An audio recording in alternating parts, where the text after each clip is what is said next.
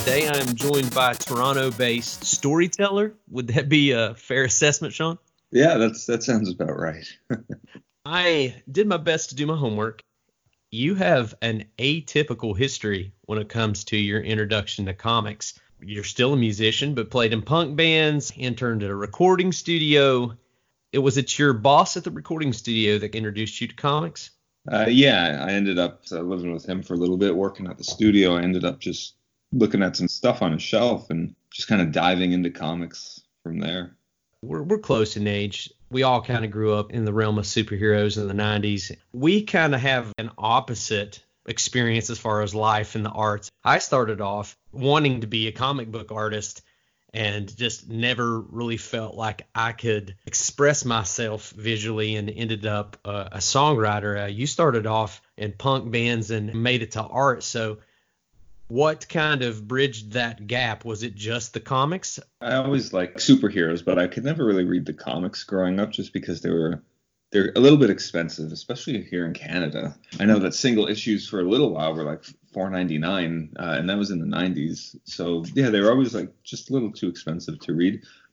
But if I was lucky, I would get the encyclopedias and the trading cards and stuff like that. So I would actually still keep up with, superheroes were doing, and their aliases and their powers and their relationships with each other, just not through the comics, which is like kind of a weird thing. But so I always kind of had an interest in superheroes. And then once I got to the point where I was making enough money to, pay the bills and keep a little for myself, I decided that I was just going to start reading comics like week to week.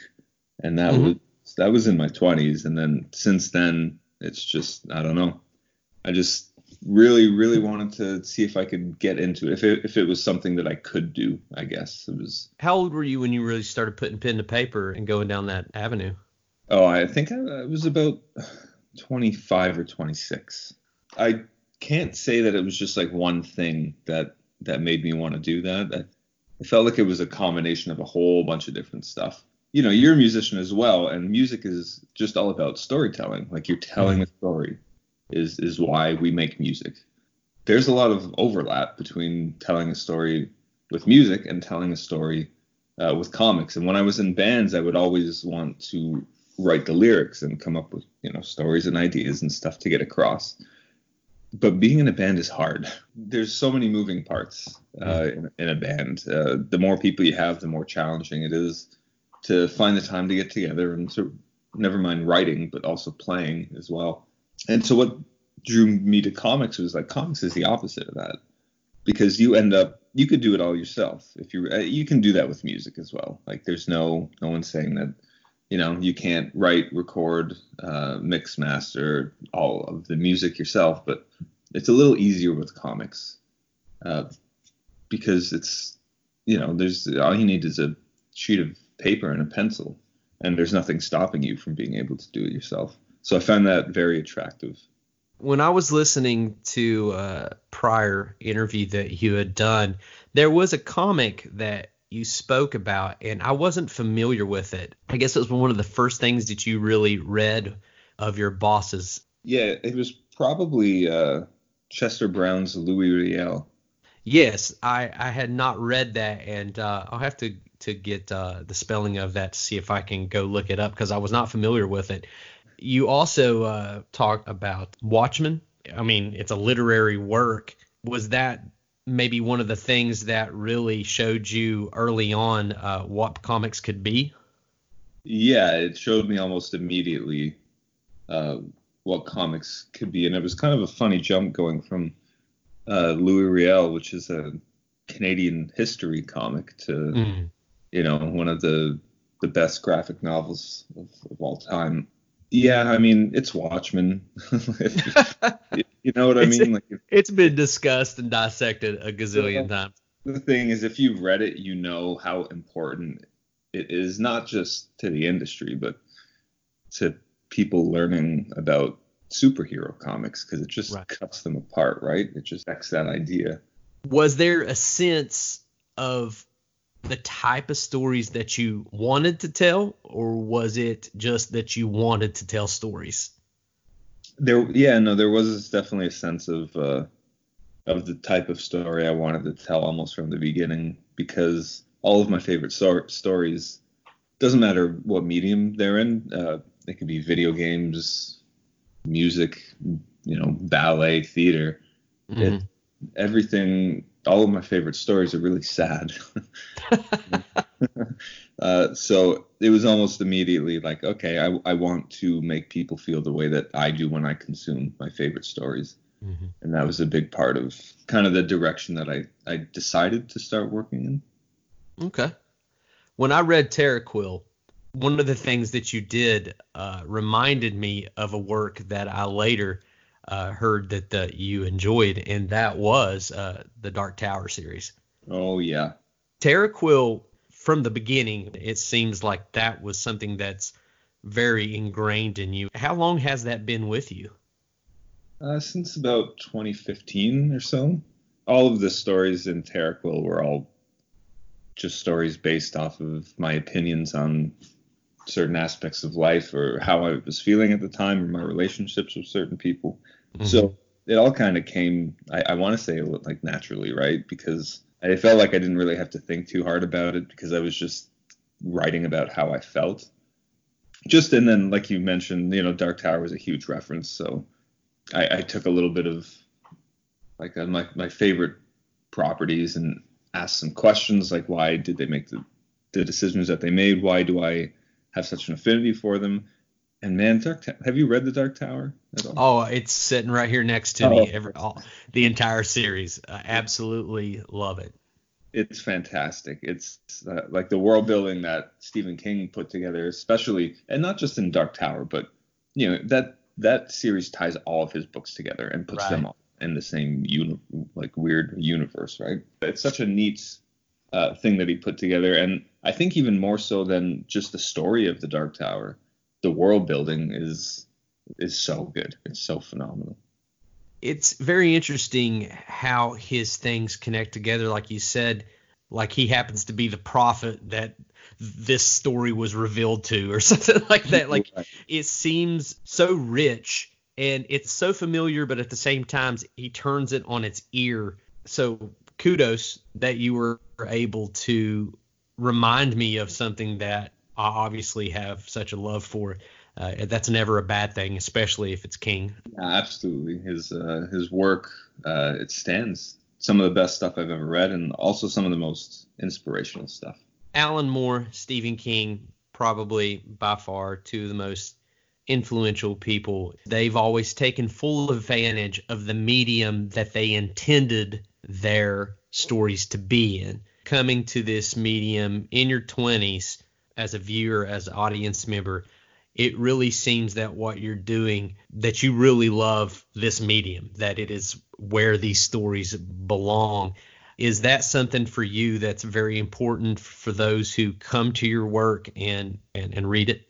It is. I do want to allow people who pick up anything that I've done and read it, if it's their first book, I want them to fall in love with comics and the medium. It's a goal of everything that I write, is to at least create that opportunity. And hopefully it's done that for a person or two over the last few years, because that is the goal. It's the best medium that I've ever worked in, I think. And I still love music. I still make music almost every single day, but nothing has allowed me the expression so far that comics has.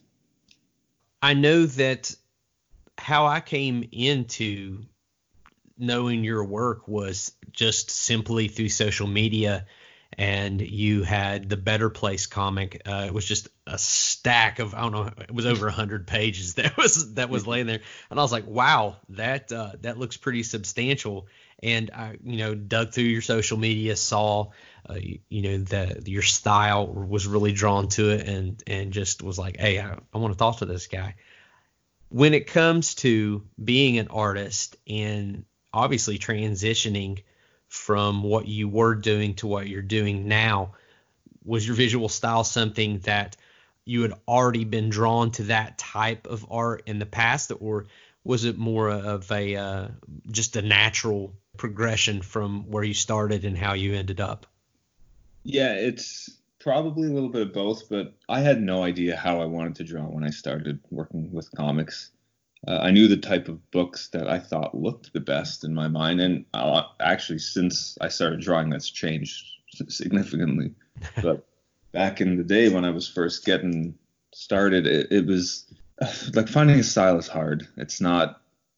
Sometimes you end up just stumbling onto it, but I looked at the artists who I enjoyed, and I tried to combine their work into like one mind, I guess. And that was my approach to style. At least it's changed since, and I wouldn't be surprised if it changes more over time. You know, I still have a hard time when people say, "Oh, this looks like something you drew." It's, you know what I mean? It's just kind of, oh, I can't tell at this point, but that's cool. That's neat. As far as influences, is there anyone that has stayed throughout that whole process? Someone that when you see it, you're like, yeah, I just really love that, because your artwork is very, very beautiful. Like it lends itself to that type of appreciation. So, yeah. Do you know who Akira Toriyama is? He's a manga artist. He drew Dragon Ball for many, many years. I grew up with that show, and then later on got heavy into the comics or the manga, and just his artwork is I have 2 of his art books that I just every week I'll crack those open over a cup of coffee and just study his line work and ask why he made the decisions that he might have made, and just try to really dissect everything that is in those books. Question his color theory and his cartooning design choices. I think he's one of the all-time best, not just manga artists, but like sequential illustrators that I've ever seen. And yeah, I can't obviously say enough good stuff about his work because I love it so much.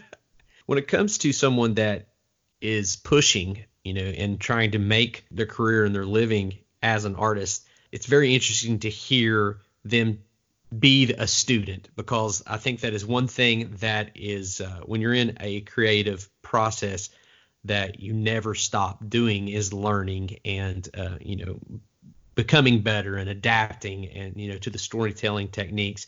It's one of the things that I always like to hear people talk about, because it educates you as a reader and as an appreciator when you hear people talk about those things. So that's really cool. Yeah, I mean, I never want to stop learning. If I had it my way, every month I would discover somebody new whose art I've become absolutely infatuated with. And most you can do is just keep your eyes open and keep an open mind whenever you see a new piece of artwork.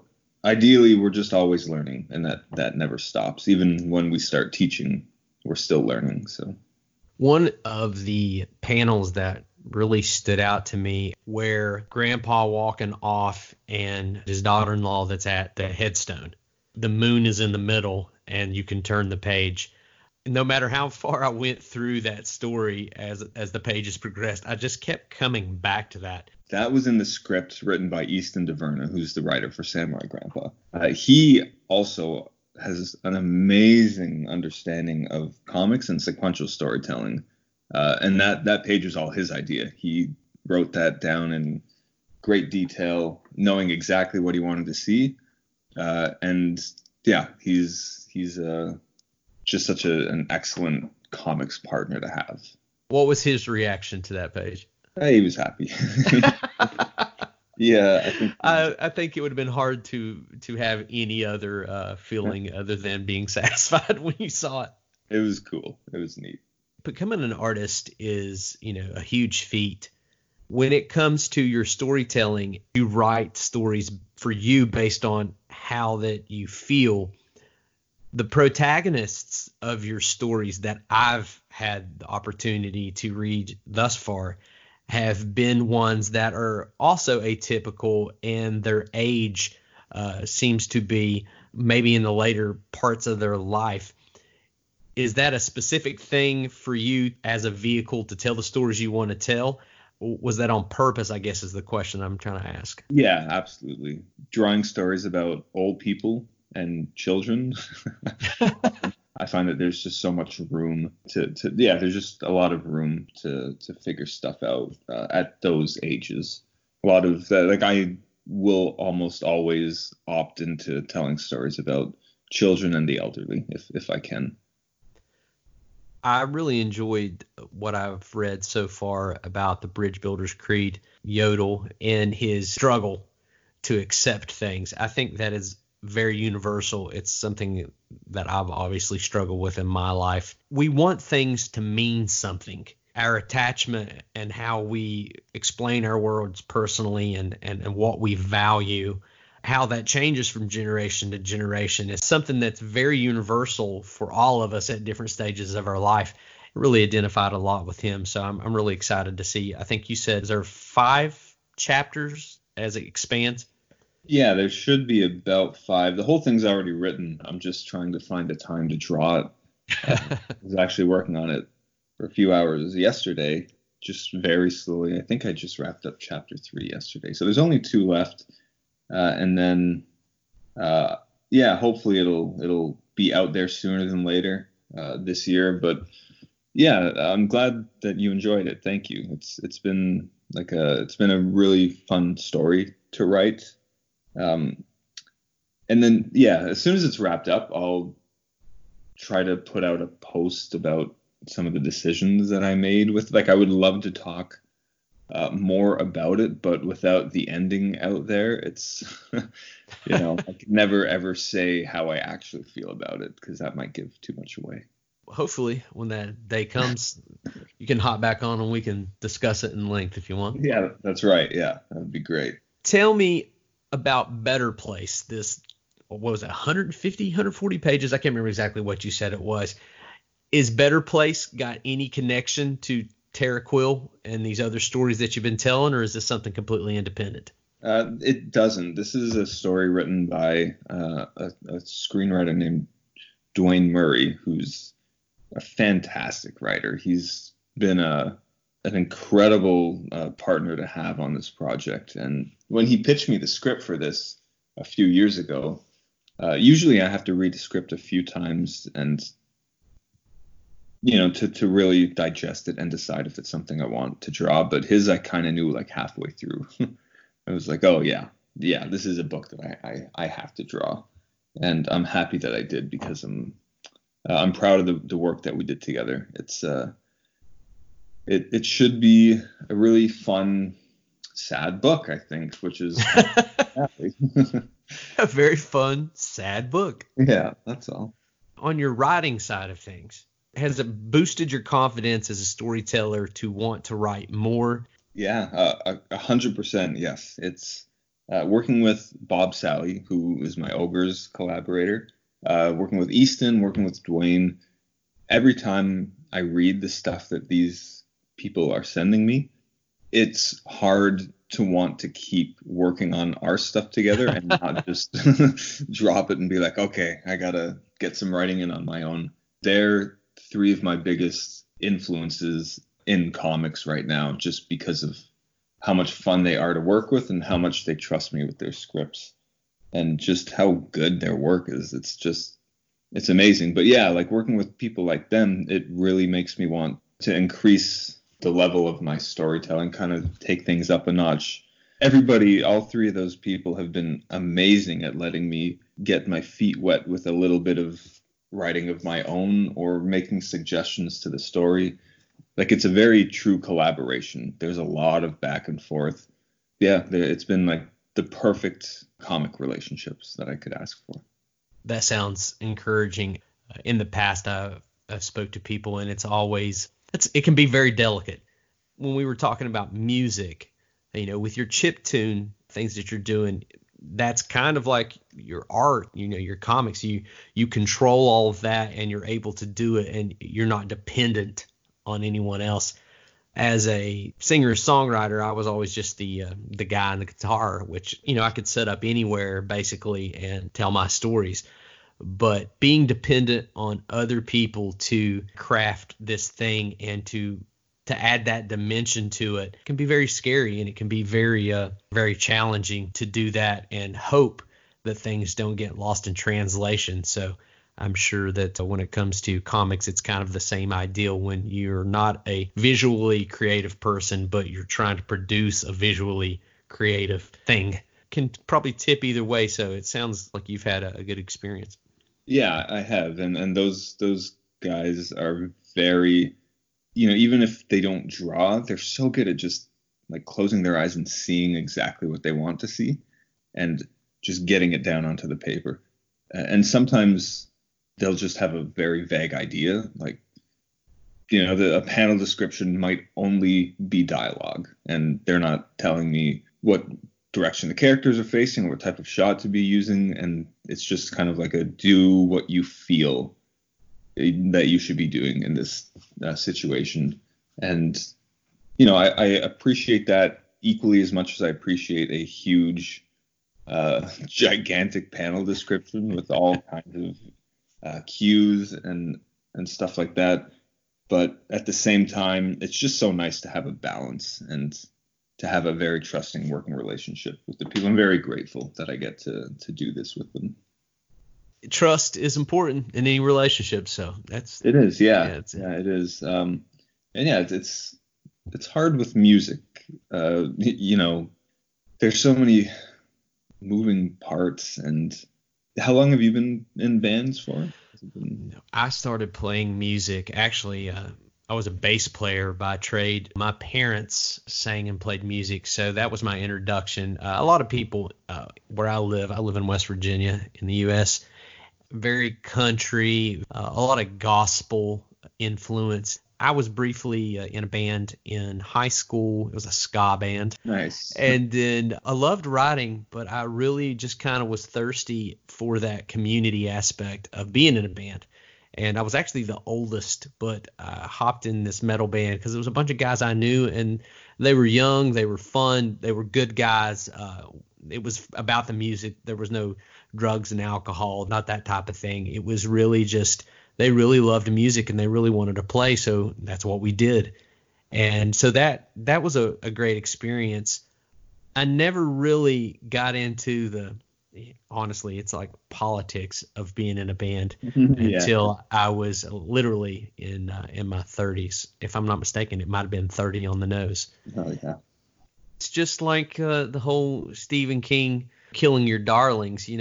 Those songs and those stories are so ingrained in us, and they're so personal. That's one of the things that I struggled desperately with was trust. Number one, because I knew what the songs meant to me. I didn't have, like you were talking about, the writers you work with that can be so detailed in closing their eyes and seeing visually the potential of what they wanted to bring to life. I didn't have that. Right. I had a skeleton, and I knew that it had a heart, but fleshing all those things out, I really had to trust. And that took a lot of maturity on my part to adapt and to accept. And in the end, I was proud, but it didn't come easy for me. Sure. That's fair. I mean, it's hard to, relinquish control over something that you've put so much time and effort and literally like a part of your life and your soul into. Mm-hmm. And that's kind of the challenge of any artist working in a collaboration with somebody. I feel like that transcends medium, where it's not unique to one or the other, but mm-hmm.